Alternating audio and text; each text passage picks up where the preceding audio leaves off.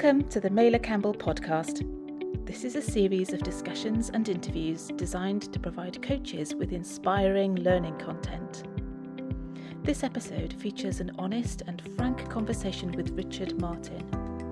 Richard is the author of the book This Too Will Pass: Anxiety in a Professional World, published in November 2018, and his passion is to reduce the stigma around mental illness and improve the conversation about mental health. Richard shares a wealth of practical advice about how to do this, so I hope you'll find this podcast valuable. I'm delighted to have the opportunity to speak with Richard Martin today. So Richard, a warm welcome to the podcast. Thank you, it's a pleasure to be here. Excellent. So Richard spent the first 20 years of his career as an employment lawyer in London. He was a partner at Jones Day. Then he moved to be part of the management committee at Speechley Bircham, where he headed up a large employment law team. All that changed in 2011 when Richard experienced a serious mental breakdown, which resulted in time spent in hospital and a lengthy recovery process. That process led to Richard's current passion for reducing the stigma around mental illness and enabling conversation about mental health. So, Richard, I'm really interested to let you tell us how your career has changed and to tell us a little bit about what led to you writing your first book, which I know you released in November of 2018. So, thank you so much for agreeing to share those insights with us today. Well, thank you. It's a pleasure. So, how's my work changed?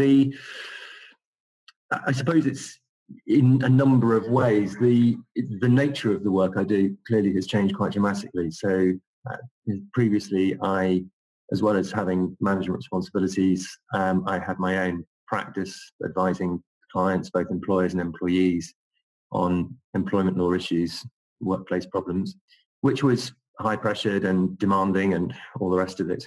So the nature of what I do has changed considerably. Now I spend a good deal of my time providing training to organisations around what mental health is about, helping people understand their own mental health, how they're feeling, how they're thinking, so that they can take better care of themselves, but also then with managers and other responsible people in organisations to help them have appropriate conversations with people around them in order to support them and enable them to maintain health and to be of their best, I suppose. So alongside the training work, we do a couple of other things. First of all, I do coaching work, which obviously is largely a one-to-one exercise supporting individuals in helping them deal with particular issues. I tend to not be coaching the sort of high-flying executives, but more people who are facing difficulties of different kinds. Mm-hmm. That feels more where my niche is. But we also do a lot of work around conflict resolution, which I suppose does have the biggest overlap with what I used to do. So conflict resolution in the workplace, trying to help people understand why they are in conflict with each other or with the organisation that they work for, and exploring their thinking, some of the assumptions they may be making, etc., to try to help them understand the basis and therefore a way out of it. And I think that uses both my experience as an employment lawyer and as an individual and as a manager in an organisation, but also then the skills from coaching. Yeah, absolutely. But I suppose the biggest change, I think, between what I used to do and what I do now and is the sense of purpose. And I think one of the problems one of the realities that exists in lots of professional organisations is that somehow along the way we've lost some of that sense of purpose that brought us into what we do. And certainly in the work I do now, that sense of purpose is very much at the forefront of all that we do. The organisation I work for, Berndean, is very much purpose-led, values-led. And as a result, I'm also able to get involved in various other initiatives. Also, my book, which you mentioned. So I'd had, when I was first ill, or when I first realised how ill I was, I started writing a diary, which at the time initially was a reminder to myself of what had happened. I found remembering things very difficult, so it was a kind of a useful place to store thoughts and experiences. Uh-huh. Also, I think to write things that couldn't be said elsewhere, if that makes sense. So to explore some of my more difficult feelings that I probably couldn't talk to anybody else about at the time. But very quickly, the idea grew in my head that this diary might have some value at some stage later in the day, later in life. So I kind of sat there in my documents folder on my computer for many years until a couple of years ago, I thought, ooh. And I suppose that the main motivation for writing the book, was the power of storytelling and the recognition or the understanding of just how much people can benefit from hearing other people's stories. I had read various people's memoirs. I'm involved in a campaign called This Is Me, which is something that the Lord Mayor of London has promoted, which is all about using the power of storytelling to break down stigma and to encourage discussion. And it was born of that, I think, that I thought, right, now is the time to get that diary out and make it into a story, to help people understand what's going on for themselves, but also to help people around them to have a better understanding of what's going on and be more able to support them. Yeah, excellent. Incredible forethought to think that you're writing down your experiences, at a time like that, I imagine, not just to understand and process that for yourself, but maybe as a resource that would be helpful later. So we're incredibly lucky to be on the receiving end of that insight. I think it's amazing. Well, thank you. One of the things that as I said, I read memoirs at the time. What I was conscious of was that there wasn't anything from someone like me. So there were some celebrity memoirs. There were a couple of journalists who'd experienced problems, and they were useful, but it didn't feel like it was about me or people like me. And so I think part of it was to write the book that I would have wanted to have read, if that makes sense. Yeah, absolutely makes sense. Yes. And I'd like, if I may, to go back in time a little to the time before you realised you were ill. And how did you actually become aware that all wasn't really well? That question has got various different levels of answer, I think. From a very personal perspective, I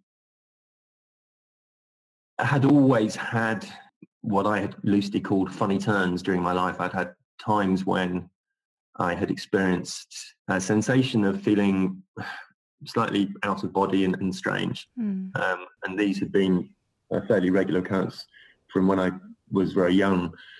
And I had always associated those with being tired.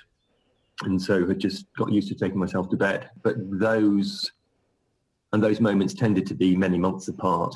But in the sort of run up to May 2011, when I realised just how ill I was, those became more regular. So those were a bit of a warning sign. But I think an honest answer would be that I was aware in the back of my mind of feeling under extreme pressure, of feeling quite panicky, of feeling quite irritable, of feeling at my wit's end, that I was at full capacity and had been for some period of time. But I think I probably suppressed those thoughts and those realizations because I didn't know what to do with them. I didn't really know what they were called.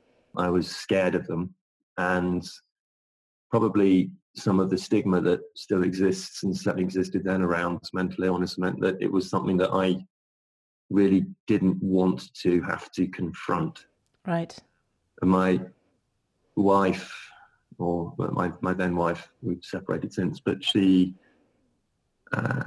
would say that it was as if I was an elastic band becoming increasingly stretched, and that from her perspective, it just felt inevitable that it was going to snap at some stage. She wrote some lines that I put at the front of my book, which describe life as if she was living as if she'd built a house on the slopes of a volcano that was kind of inevitably going to erupt at some stage.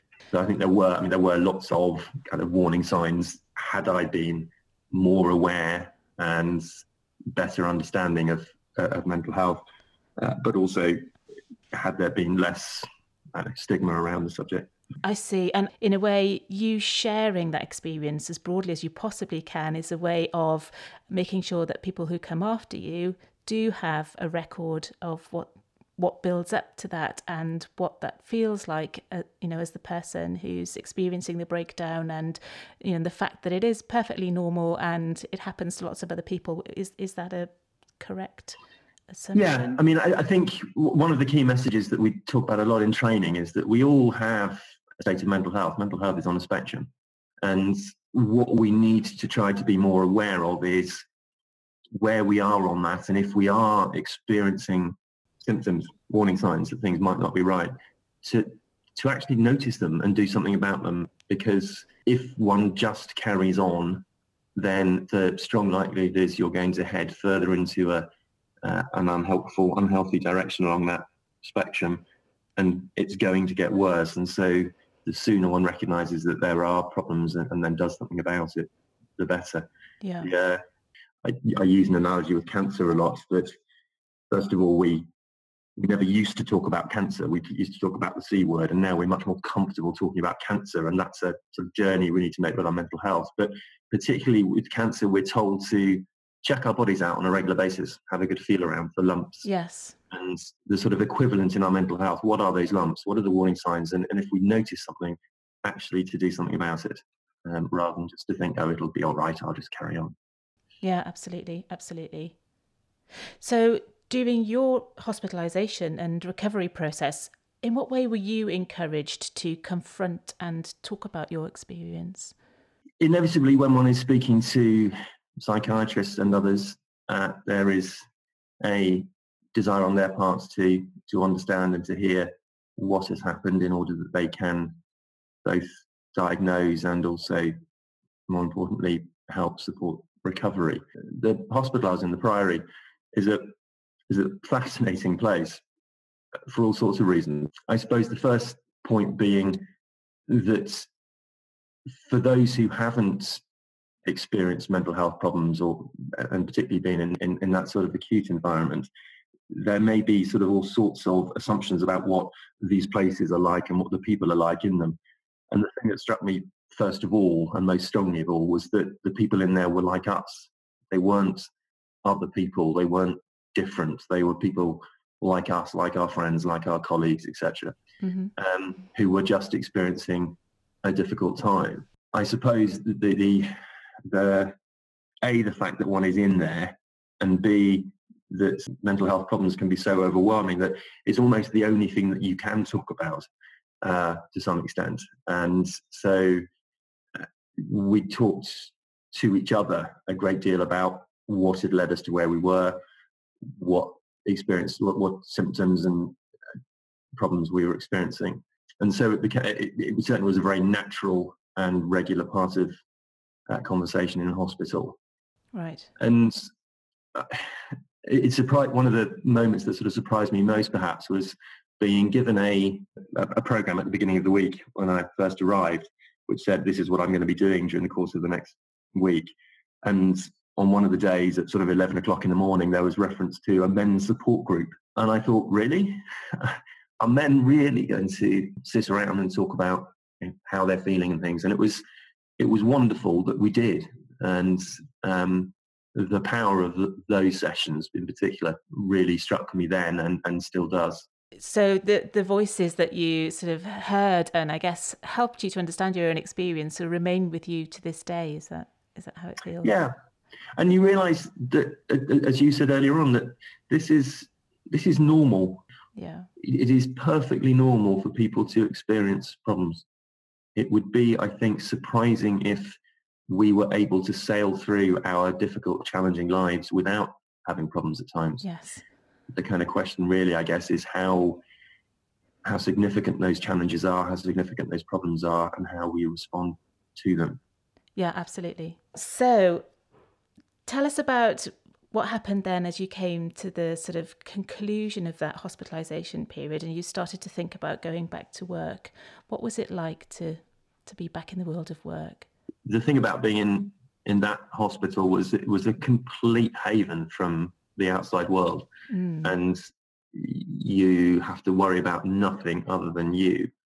So there was some fear attached on one level to just coming out of hospital, because that felt a very safe place. Right.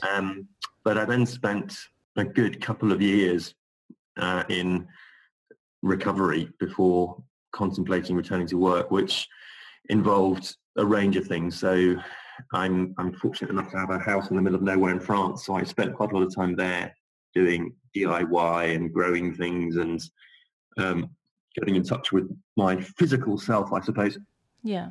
But also a lot of time on my own, which was helpful on one level, but on another level was maintaining my distance or isolation, if you like, from the world in some ways. So eventually came back to be more permanently in England and engaged in regular therapy and other things, but also gradually explored charity work. So I worked half a day a week in a charity shop and some time in a homeless hospital, gradually kind of getting used to re-engaging with people and feeling safe doing so and safe committing to things. Right.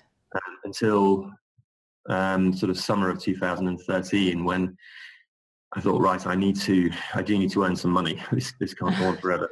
And it was clear to me that for as long as going back to work meant going back to my old law firm, that was just too scary a prospect to contemplate.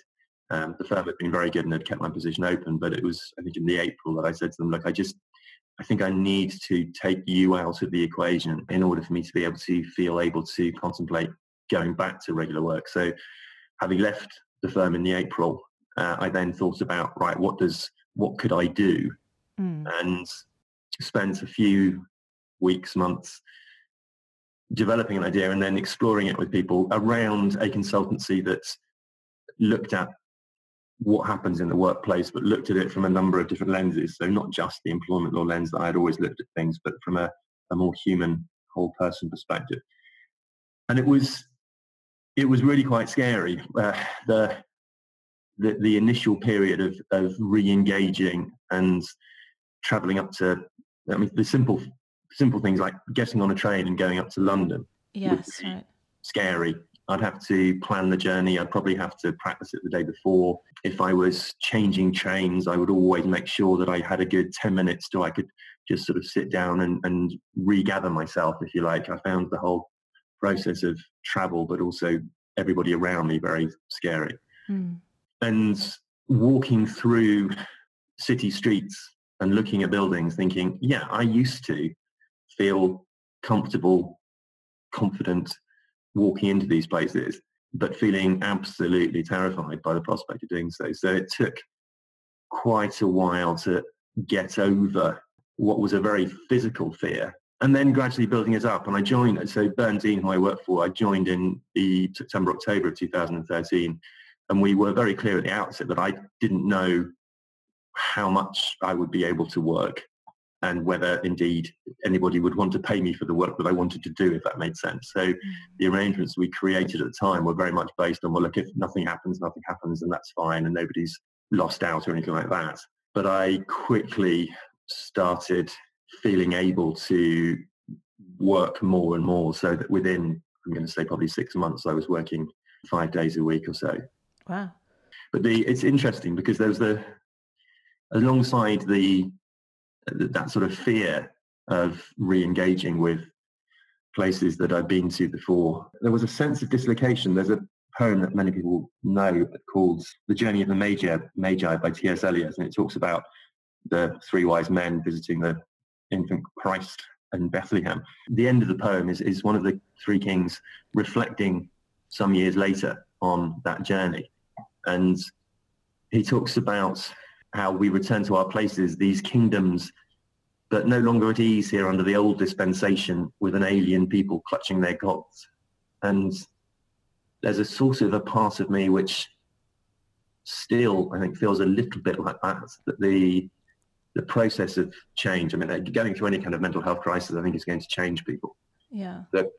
That change process led to quite a significant kind of shift in my sense of purpose and value, at least a realization of perhaps what my sense of purpose and value always had been, but I had ignored, which meant that there was that sense of sort of alienation, of not feeling easy here.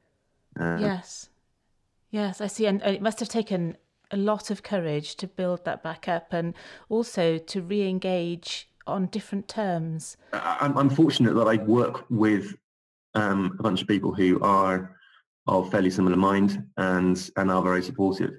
Yeah. And we don't make huge demands of each other.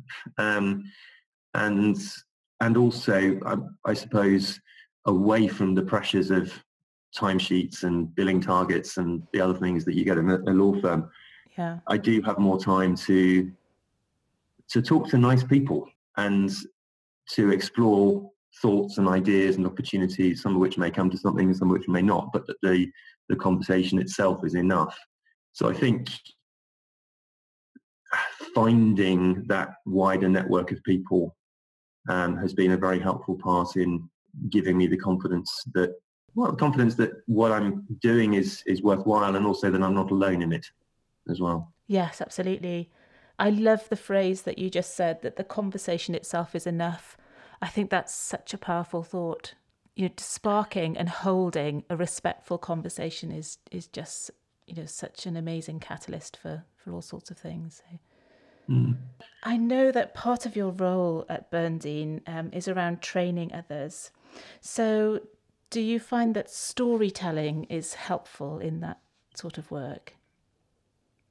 Yes, and in many ways. I mean, I'm always conscious that if I walk into a room of people as an ex-lawyer who is coming to talk to them about mental health issues, there would be a little bit of why are you here? What's your credibility? How are you able to talk to us about this? So in any training session that I do, there will be an element of I need to establish my credibility.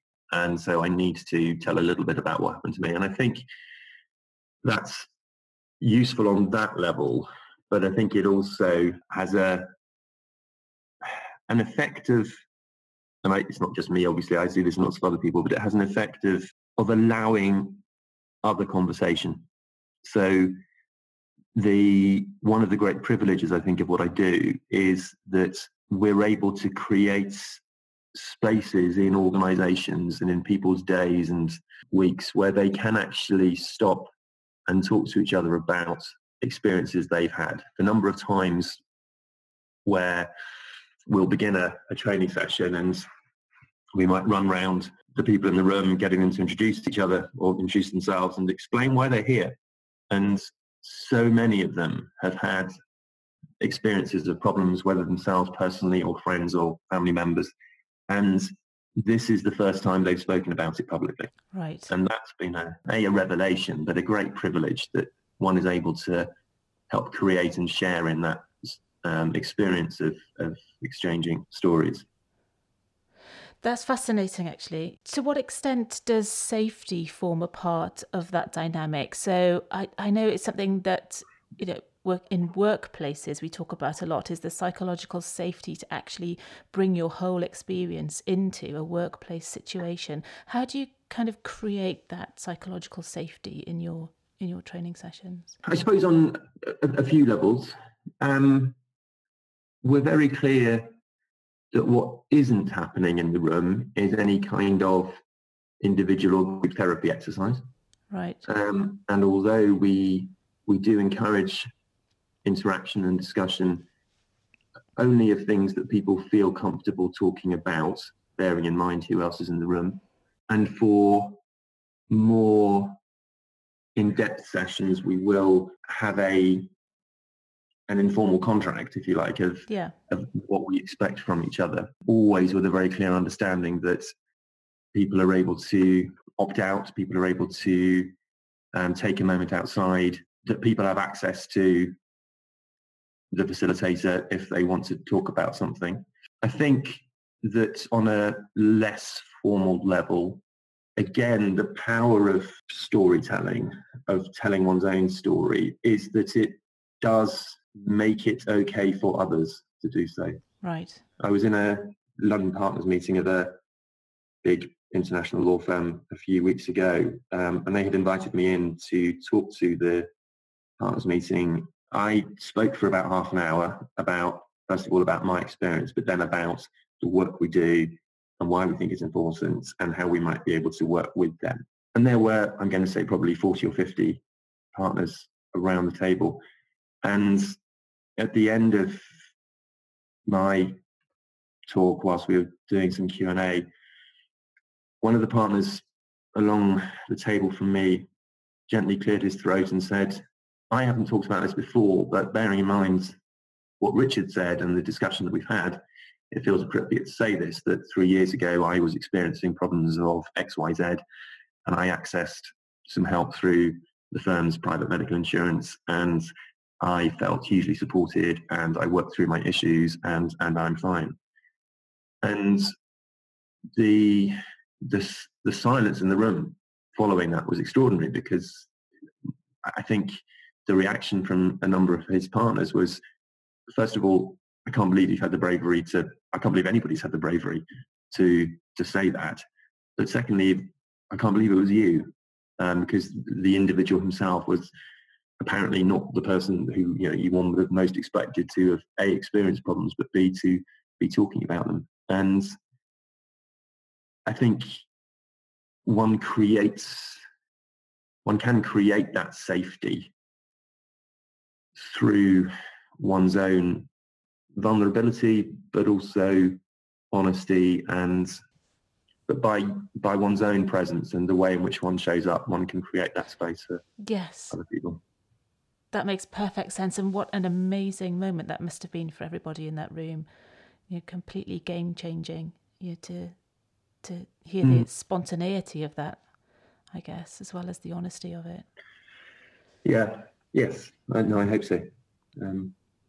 Yeah, it was wonderful. Well, you mentioned that you're involved in the This Is Me campaign. Could you tell us a little more about what that campaign is aiming to achieve and what you've learned from that involvement?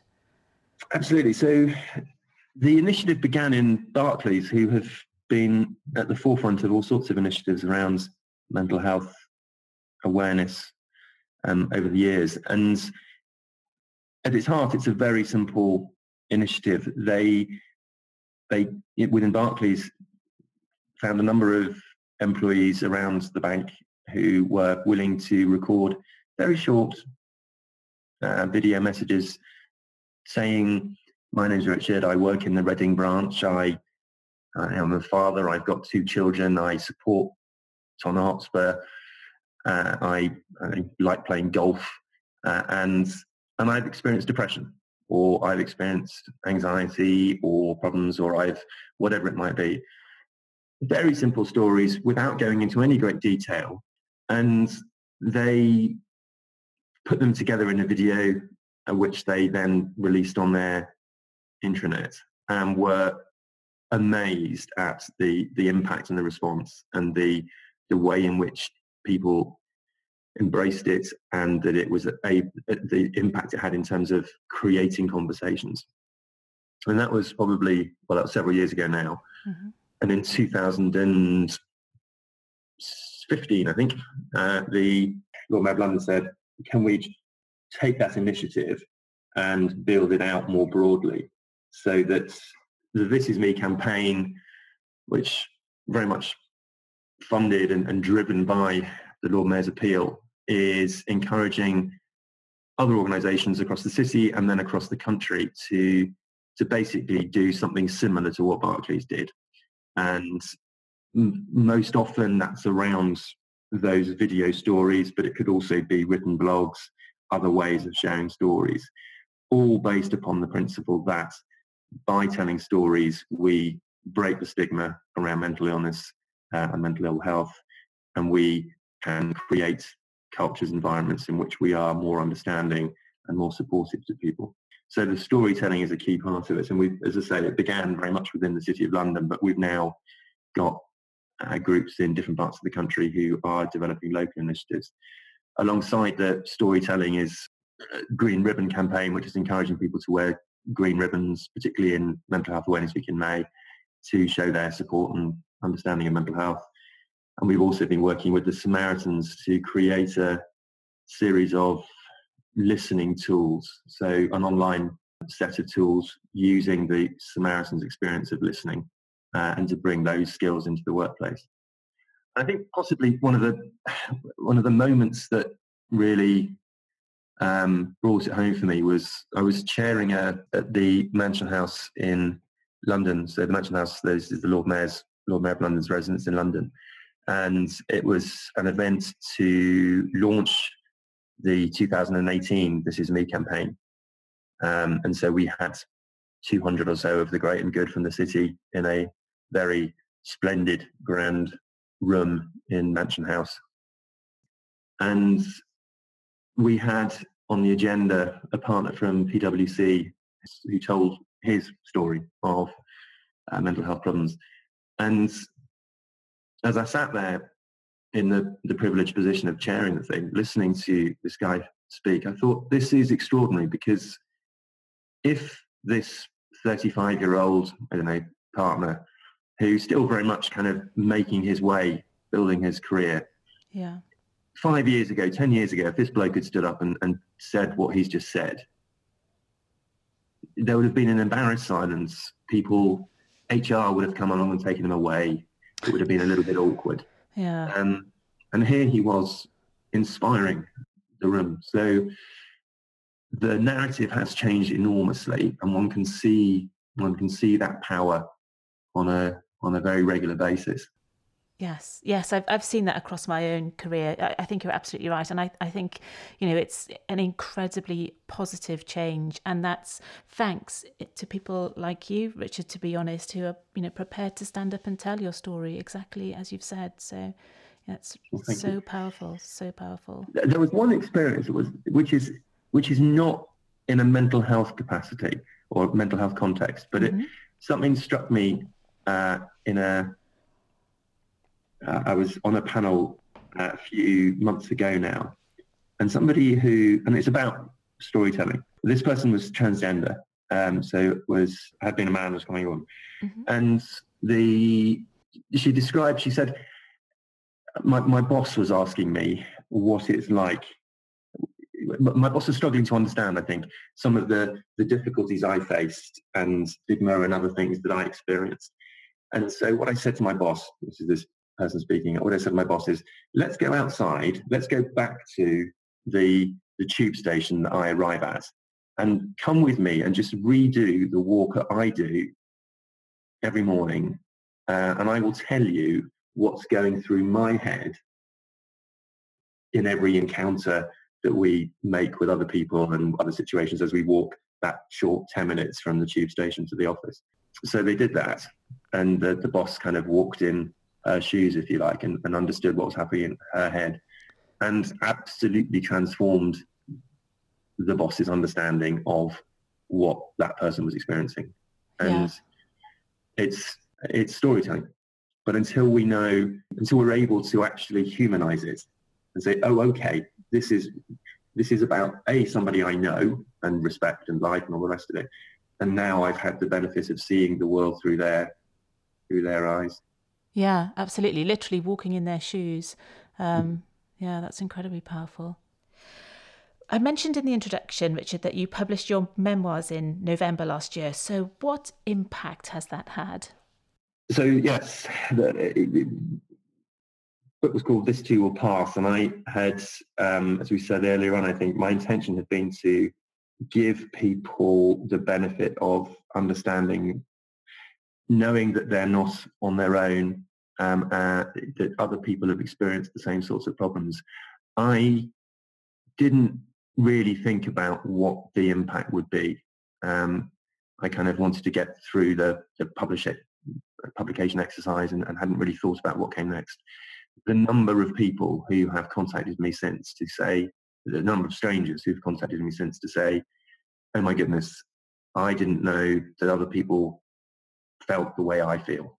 So whether that's individuals talking about themselves, or I had an experience of a father contacting me about his son and the experiences that his son had had around all sorts of problems. And that has been deeply humbling to know that it's touched strangers, people Yeah. who we'll never meet, but who it's resonated with and who have had similar experiences or different experiences, but experiences nonetheless, where I've been able to, I suppose, touch them in some way. So that has been an amazing experience, I suppose, something that I certainly hadn't expected. Yeah, that's wonderful. And congratulations on publishing that and for that reaching so many people. That's incredible. Well, thank you. I know that you're now also a Mailer Campbell trained coach. And I'd be really interested to hear what advice you might pass on to a trainee coach or a newly qualified coach who would like to be more aware of how they can support their clients. So if they have a client or a coachee who surfaces concerns about their mental health, what would your advice be to them?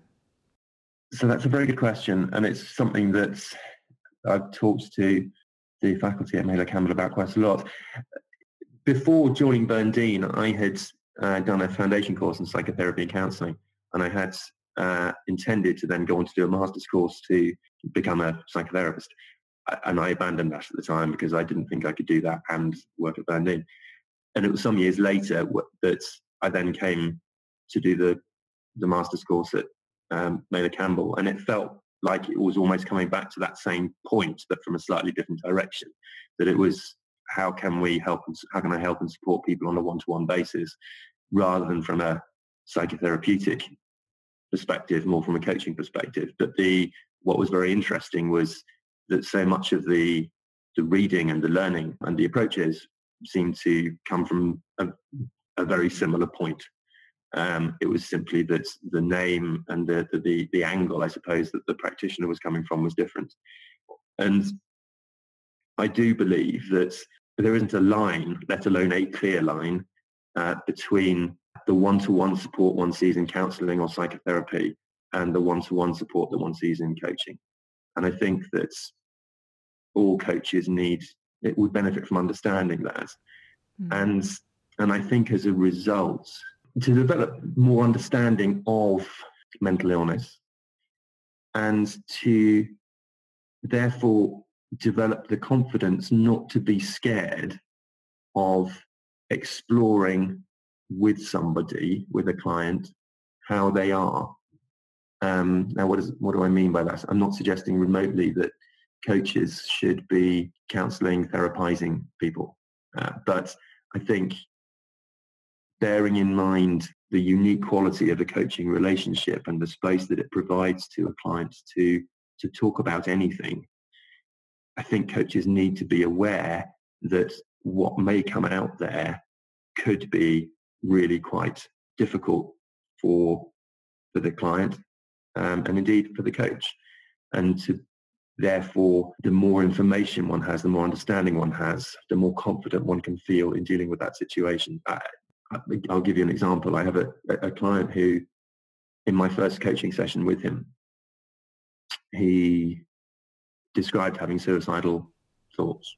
Mm-hmm. And it's through the work that I've been doing around mental health that I felt capable and confident of engaging with him on that and of making an assessment with him as to how serious those thoughts were and assessing the kind of level of risk and what we needed to do in order to keep him safe.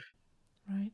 Now, I'm not suggesting that's going to be a common occurrence in people's coaching practices, but I do think that, as I say, the quality, the nature of a coaching relationship is one which disclosing really quite difficult feelings and thoughts. So I think one of the things that I would suggest, and it's one of the things that we deliver in a training capacity, is something called mental health first aid, which is a model that's been developed around the world, but has been operating in the UK for more than 10 years now. And it's around equipping people to feel confident and competent to support somebody in a first aid capacity. So not treating them, not diagnosing them, but in order to be able to support and help somebody who may be experiencing a short or longer term crisis, to help them think about what's going on and to explore what sort of professional and other help they may want to try to access in order to help support them. And I think those skills would be quite useful for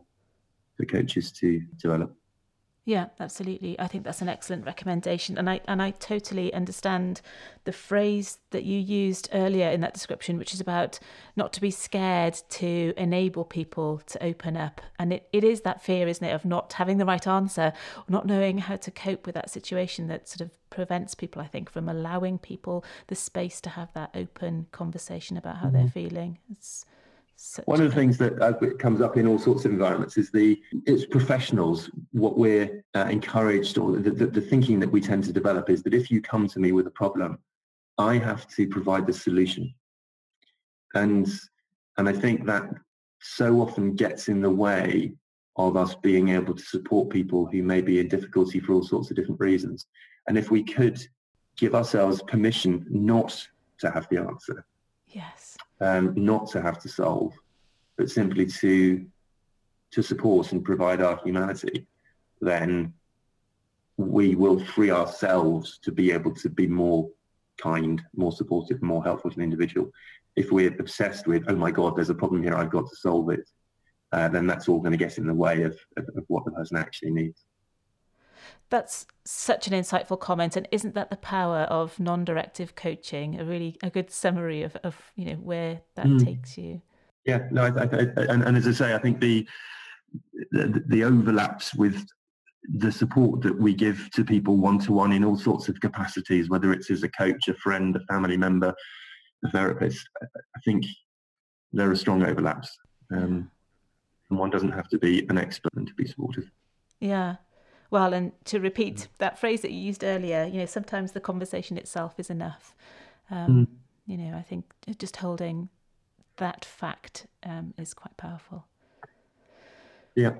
Wow. Well, that's been amazingly inspirational. I've really, really enjoyed listening to you talk about that, Richard. Thank you so much for sharing all of that honest insight. I really do think, it helps enormously. The more conversations like this we have, the more it helps everybody. So thank you. Well, it's a pleasure. Thank you. Thank you again to Richard for his openness and his honest, good advice. If you'd like to find out more about Richard, you'll find some information, including a link to the details of his book, in our show notes. You can get those from the Mailer Campbell website, so go to mailercampbell.com. Thank you so much for listening to our podcast. Please feel welcome to share this episode with a friend or a colleague who you feel would benefit from listening to it too.